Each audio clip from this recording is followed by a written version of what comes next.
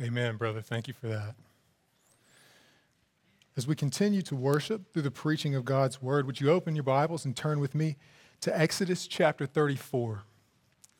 Exodus chapter 34. And our focus this morning will be verses 1 through 9. Exodus 34, verses 1 through 9.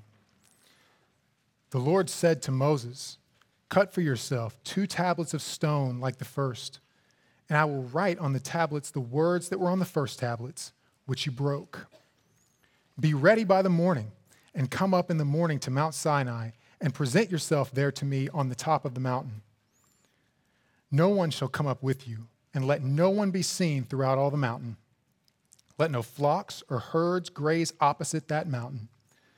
So Moses cut 2 tablets of stone like the first, and he rose early in the morning and went up on Mount Sinai as the Lord had commanded him. And he took in his hand 2 tablets of stone. The Lord descended in the cloud and stood with him there and proclaimed the name of the Lord. The Lord passed before him and proclaimed, the Lord, a God merciful and gracious, slow to anger, and abounding in steadfast love and faithfulness, keeping steadfast love for thousands, forgiving iniquity and transgression and sin, but who will by no means clear the guilty, visiting the iniquity of the fathers on the children and the children's children to the 3rd and the 4th generation. And Moses quickly bowed his head toward the earth and worshiped. And he said, "If now I have found favor in your sight, O Lord, please let the Lord go in the midst of us. For it is a stiff-necked people, and pardon our iniquity and our sin, and take us for your inheritance." This is the word of the Lord. In the 1750s, Jonathan Edwards wrote a dissertation concerning the end for which God created the world. And in that work, this was his conclusion. "Thus we see that the great end of God's works, which is so variously expressed in Scripture, is indeed but one, and this one end is most properly and comprehensively called the glory of God." So the glory of God is the end of all things. It is the purpose for which all things were created and all things exist.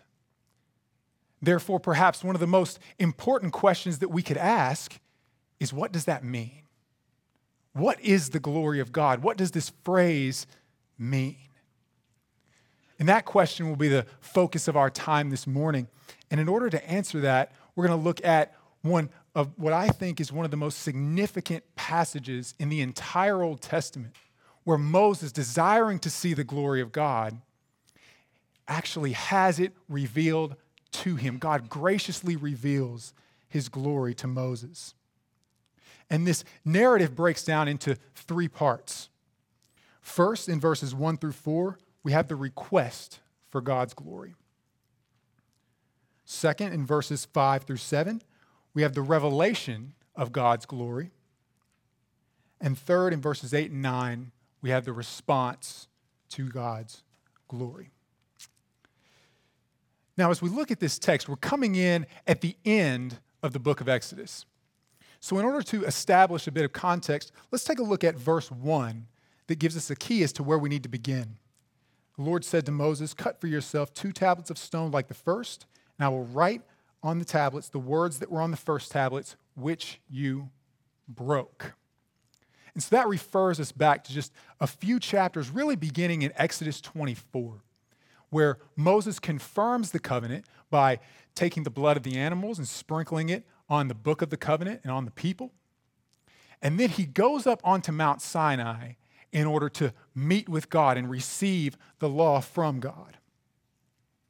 And as he's up there receiving the law, God tells him what's happening at the bottom of Mount Sinai.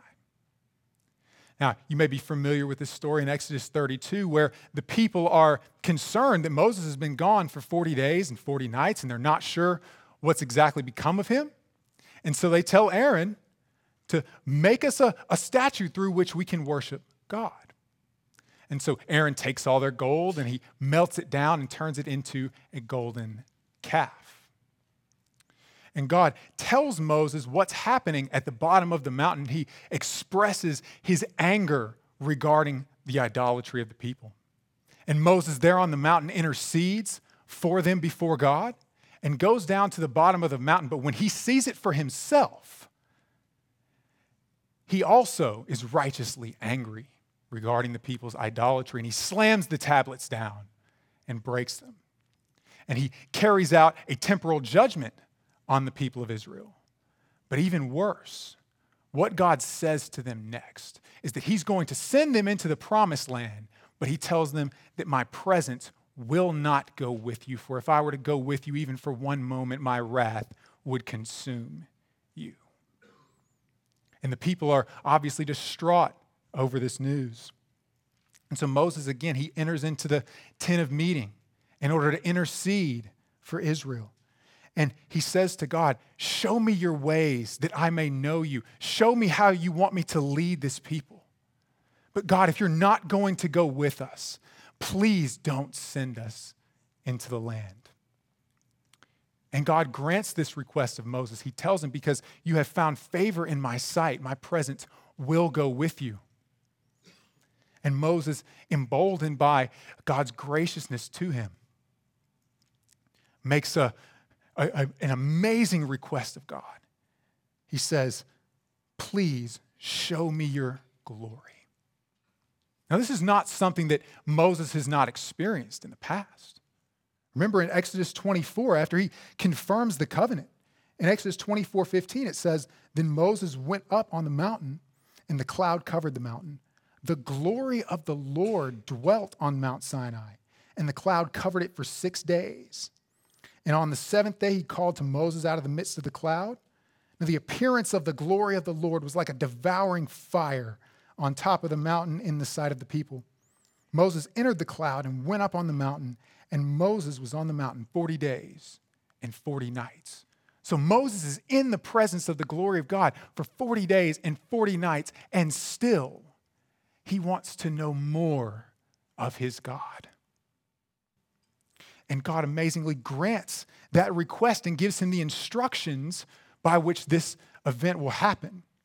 He tells him to be ready in the morning and come to the top of the mountain and come with these tablets of stone, but no one else is to come with you. Is there to stay at the bottom of the mountain. There are not even to be any animals grazing around the mountain. And these preparations really come down to one statement. Back in Exodus 33, verse 20. Why can no one else go up on the mountain?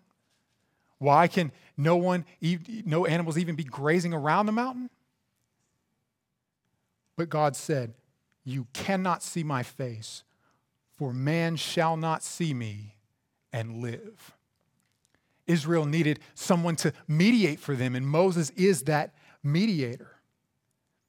And so Moses, he does what God has commanded. He was obedient to all of the preparations that needed to be made in order to mediate for the people.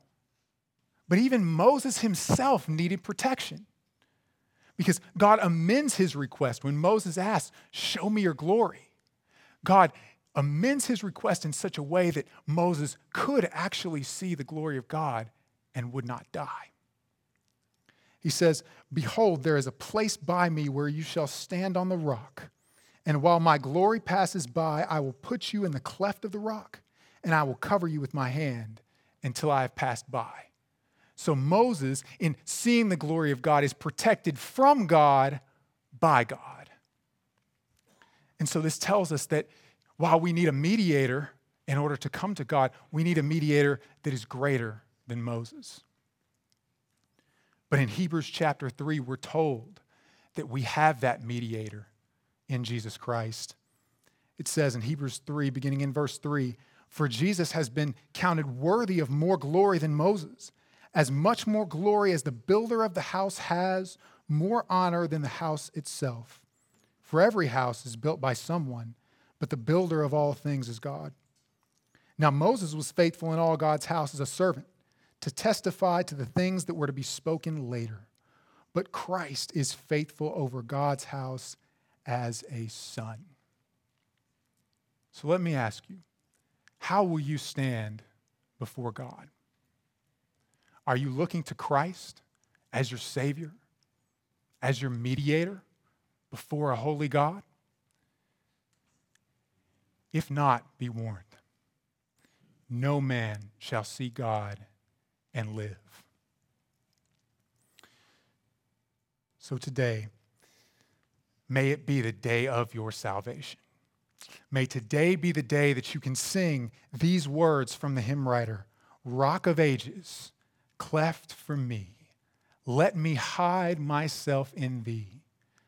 Let the water and the blood from thy wounded side which flowed be of sin the double cure, save from wrath and make me pure. We need a mediator before a holy God, and we have one in the Lord Jesus Christ. Once we get to verse 5, we see the revelation of God's glory. Now, this is where God is actually answering this request. Moses is now at the top of Mount Sinai, and he is about to see what he has asked for. And so first, the beginning of verse 5, we'll see God's glory described.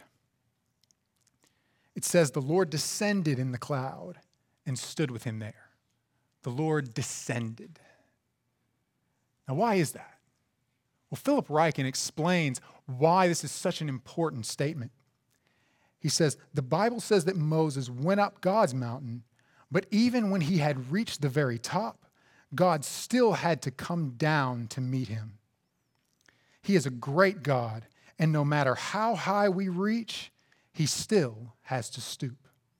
For us to have an encounter with God at all requires his infinite condescension. He is the creator. We are only creatures. He is enthroned in heaven. We dwell on earth below. He's God, and we're not. So if he relates to us at all, he must come down.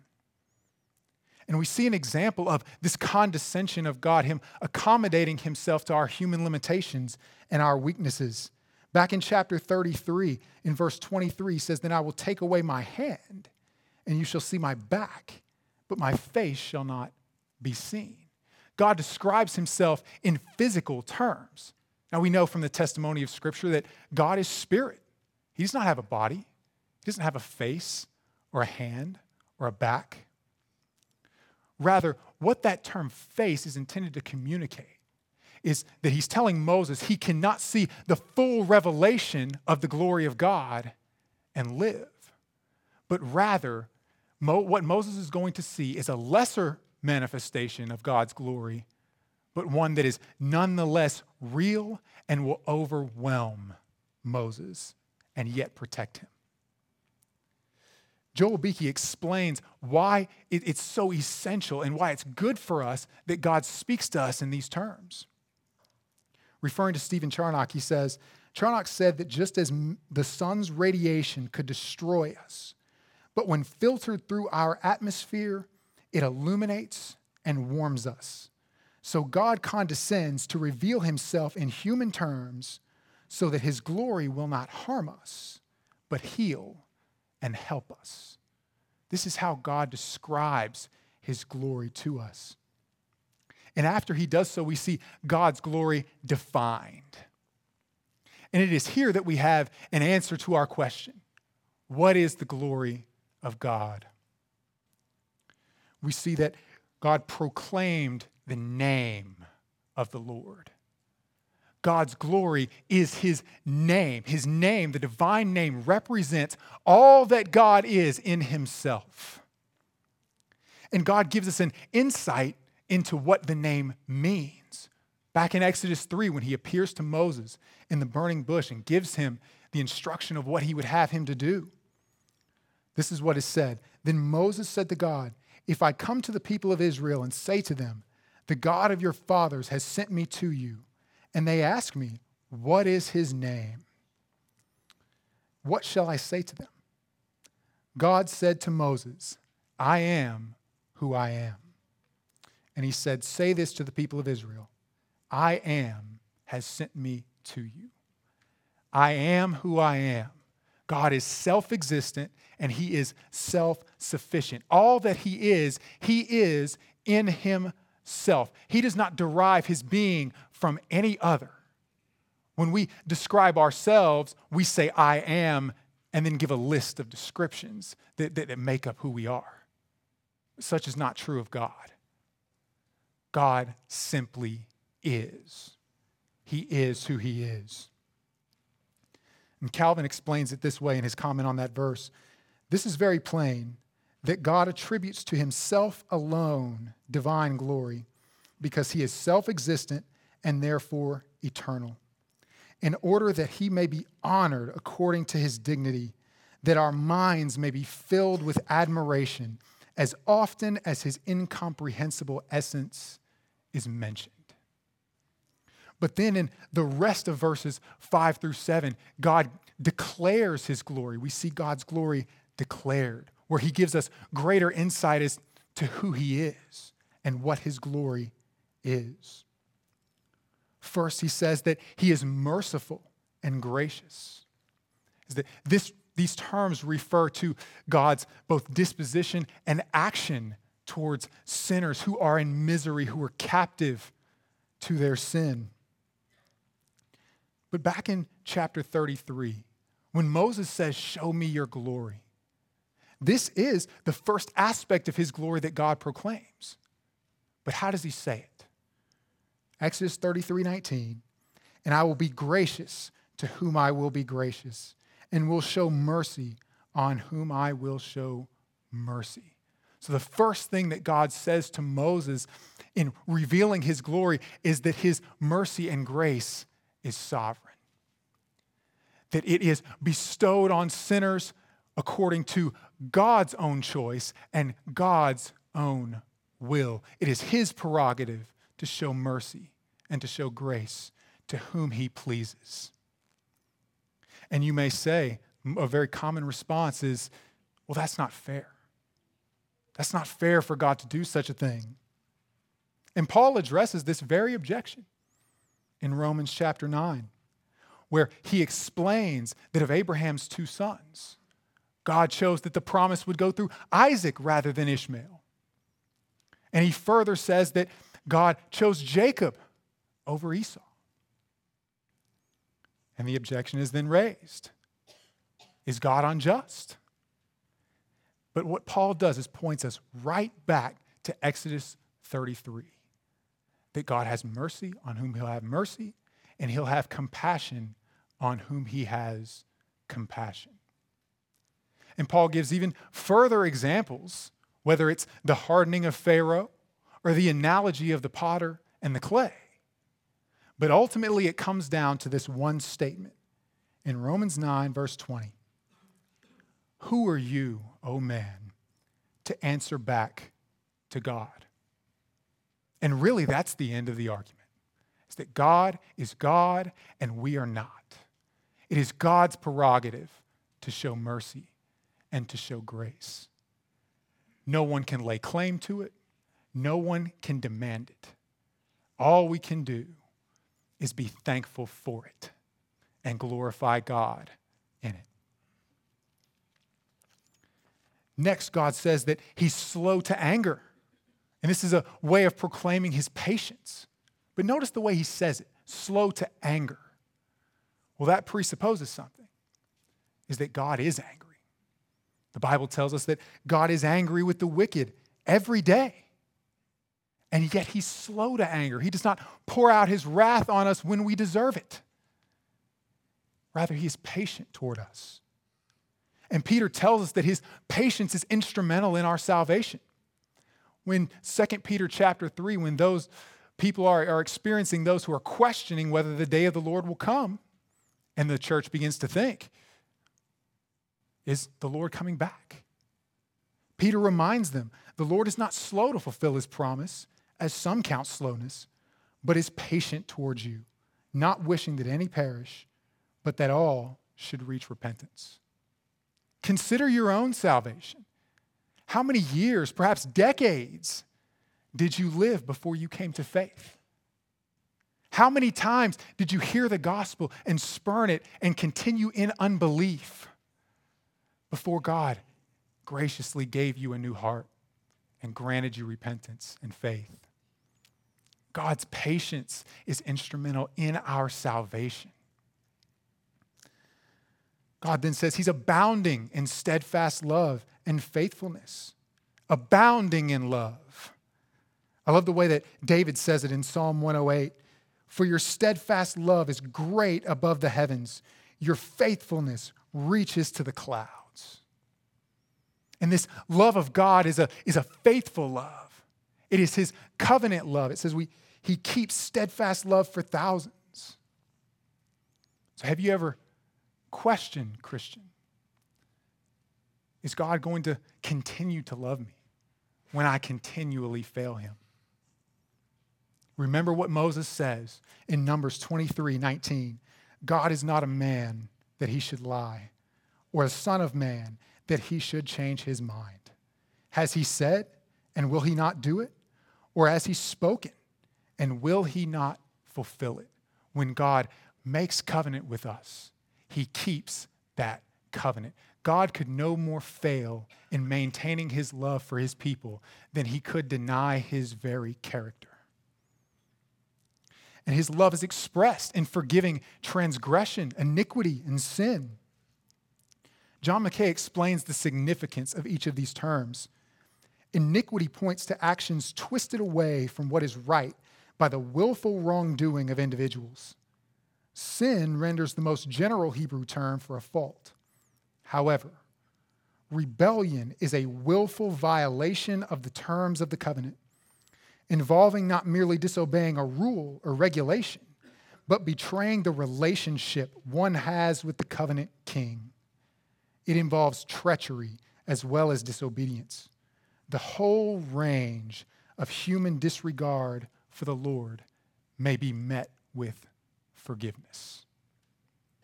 And if we were to stop right here, I would imagine that most people could accept what has been said. Most people have no problem accepting a God who is merciful, gracious, and slow to anger, and abounding in steadfast love and faithfulness, who forgives transgression, iniquity, and sin. But this is not where God stops, because he proclaims one more attribute, and it is that of his justice. God will by no means clear the guilty. A.W. Pink explains the reason for this. Because God is holy, he hates all sin. It follows, therefore, that he must necessarily punish sin. Sin can no more exist without demanding his punishment than without requiring his hatred of it. For one sin, Moses was excluded from Canaan. Elisha's servant smitten with leprosy, Ananias and Sapphira cut out of the land of the living. God will not clear the guilty. So how do we hold these two together? How can God forgive transgression and iniquity and sin if he does not clear the guilty? And again, Paul in Romans 3 addresses this very question.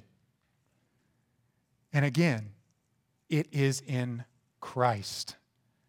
Romans 3:25 and 26. God put forth Christ as a propitiation by his blood to be received by faith. This was to show God's righteousness because in his divine forbearance he had passed over former sins. It was to show God's righteousness at the present time so that he might be just and the justifier of the one who has faith in Jesus. Christ is the sacrifice that turns away God's wrath and removes God's wrath from us. It is Christ's sacrifice that removes our sin from us. And it is in Christ that God is both just and the one who forgives, the one who has faith in Jesus. But not only is the consequence of sin and the judgment for sin eternal, but it also carries temporal consequences as well. God says that he visits the iniquity of the fathers on the children and the children's children to the third and the fourth generation. Now, what does that mean? Is this a statement of generational curse as though the subsequent generations have or bear the sin and the guilt of a previous generation? Well, no. Ezekiel 18:20 makes it clear, the soul who sins shall die. The son shall not suffer for the iniquity of the father, nor the father suffer for the iniquity of the son. The righteousness of the righteous shall be upon himself, and the wickedness of the wicked shall be upon himself. So what does that mean? What does this statement mean? Well, look at that phrase, the third and the fourth generation. That's the key. Because 4 generations would be the parents, the children, the grandchildren, and the great-grandchildren. The common denominator between all 4 of those, especially at this time, is that they would all be alive at the same time and presumably living together as the people of Israel lived in clans. So what is God saying? God is saying that your sin doesn't just affect you. It affects those around you. The consequences of what you're doing affects those around you, namely your family. We see an example of that with the kings of Israel. Almost all of them are described in terms of whether they followed in the footsteps of their evil father or their righteous father. Almost all kings are described this way in terms of the example that they followed. There is both eternal and temporal consequence for sin because God does not clear the guilty. This is who God is. He is the Lord. He's merciful and gracious, slow to anger, abounding in steadfast love and faithfulness, forgiving transgression, iniquity, and sin, but will by no means clear the guilty. This is his glory. And so in verse 8, we see the response to God's glory. What does Moses do? He bowed his head to the earth and he worshiped. Worship is the only proper response to the revelation of God's glory. But what is that worship supposed to look like? How do we respond to God's glory? Well, let's look at the example of Moses. First, we see Moses' posture in verse 8. He bowed his head quickly towards the earth. Now remember, when God tells him that he's going to show him his glory, he tells him that my glory is going to pass by you. This is not going to be an ongoing experience. This is something that for Moses is going to be momentary in a particular moment of time, and then it will pass. And so you would think that given what Moses has been given the opportunity to see, that he would milk that for all it's worth. That he would not take his eye off of what he is going to see for even a second. But that's not what he does. No sooner that he sees a revelation of God's glory and hears the words from the mouth of God, he quickly bows his head to the earth and worships. Now, quite a few years ago, I had an opportunity to go to the Grand Canyon. And the group that I was with, we decided that we wanted to see the sunrise over the canyon. And so we camped outside the state park and we got up really early that morning. We drove into the park. We found a great spot. Right? And we were able to watch the sunrise over the canyon. And for every person that was there, I mean, you had people taking videos, taking pictures, but the common denominator between everyone is no one closed their eyes. No one took their eyes off of this beauty of God's creation, this sunrise over the Grand Canyon, a once-in-a-lifetime experience for many of us. And yet when Moses encounters something infinitely greater, infinitely more glorious, infinitely more beautiful, what does he do? He quickly bows his head to the ground and worships. For all the beauty that we see in creation, God's glory is so infinitely beyond what we could even imagine that Moses could not even keep his eye on it for a second. And we see how the expression of Moses' worship, we see his posture, but next we'll see his prayer. The first thing that Moses does as an act of worship is that he prays. And I think that's instructive because the discipline of prayer, private prayer, will say more about what you believe about God than any other thing. The discipline of prayer. Let's look at how Moses prays. He says, "If I have now found favor in your sight, O Lord, please let the Lord go in the midst of us, for it is a stiff-necked people, and pardon our iniquity and our sin, and take us for your inheritance." And as we look at each one of these statements, if you go back a chapter or two, you will find every single statement that Moses says here has already been said previously. God has told him that he's found favor in his sight. God has told him that he's going to go in the midst of them. God has told them that he is going to forgive their sin. And God has told them that they're going to inherit the land that God had promised. So since God has already said this, why does Moses pray for it? Well, the answer is, that's why. Because that is what God has said. Moses' prayer is being guided by God's revelation. This is how Moses is aligning himself with the will of God by praying according to the word of God. So let me ask you about your own prayers. Does your frequency in prayer reflect that you believe in a sovereign God? Or does it reflect a heart of self-sufficiency? Does your confession of sin reflect that you believe both that God forgives transgression, iniquity, and sin, and that he will not clear the guilty? Or does it reflect that you believe in one as opposed to the other, to the expense of the other? What about your petitions? Do your petitions reflect that you believe the word of God, that you believe what he has said and revealed to us? Or are they simply a list of things that you want God to do for you? Do they reflect a heart of selfishness rather than commitment to his will and his word? But where all our prayers should begin as we think about these things, we should ask the same thing that Moses asks, is for God to show us his glory. Now, we don't have the same experience on Mount Sinai as Moses did, as he is a unique character in Scripture and prefigures Christ. So how does God reveal his glory to us today? Well, as I briefly mentioned, he reveals his glory to us in creation. Psalm 19, verse 1, the heavens declare the glory of God, and the sky above proclaims his handiwork. Further, he reveals himself in his word. You notice that when he reveals himself to Moses, almost nothing, matter of fact, nothing at all, is said of what Moses saw. But the emphasis is on what Moses heard, the proclamation of the Lord regarding his own character.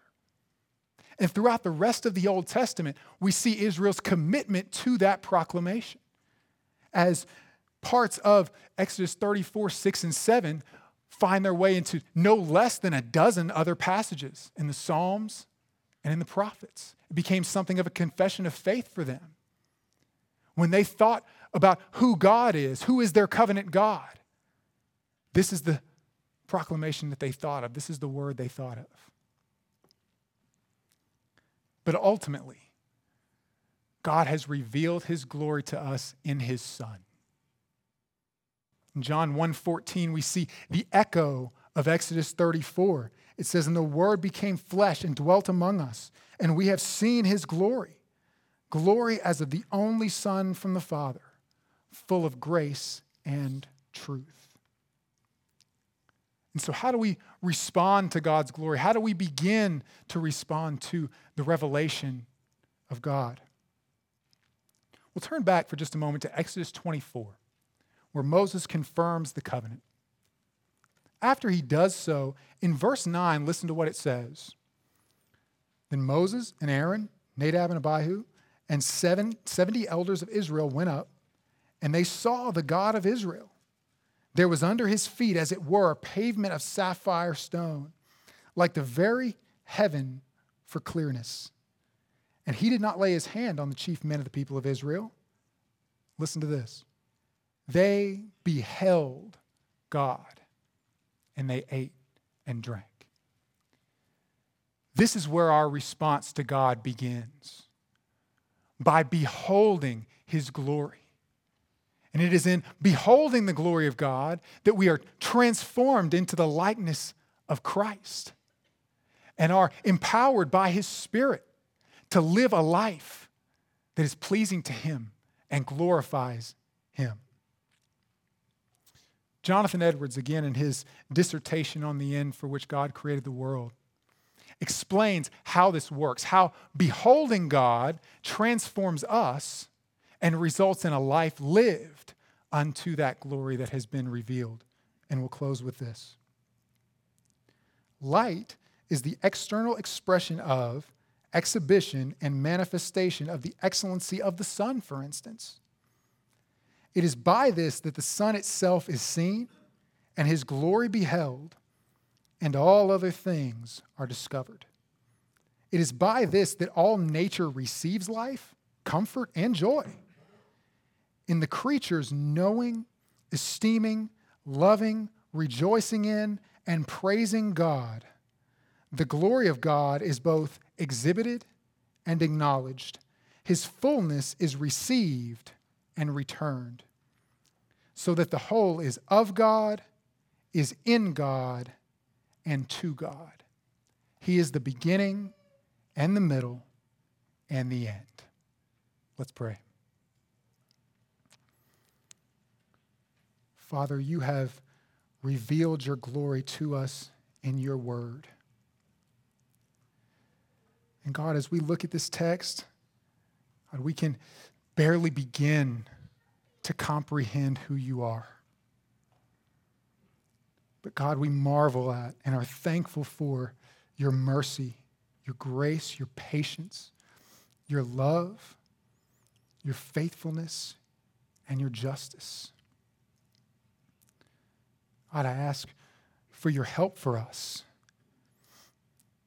that on a daily basis that we would behold your glory, that we would be transformed by it into the image of Christ, and that we may live in light of the glory you have revealed to the glory of your great name. And I ask these things in Jesus' name. Amen.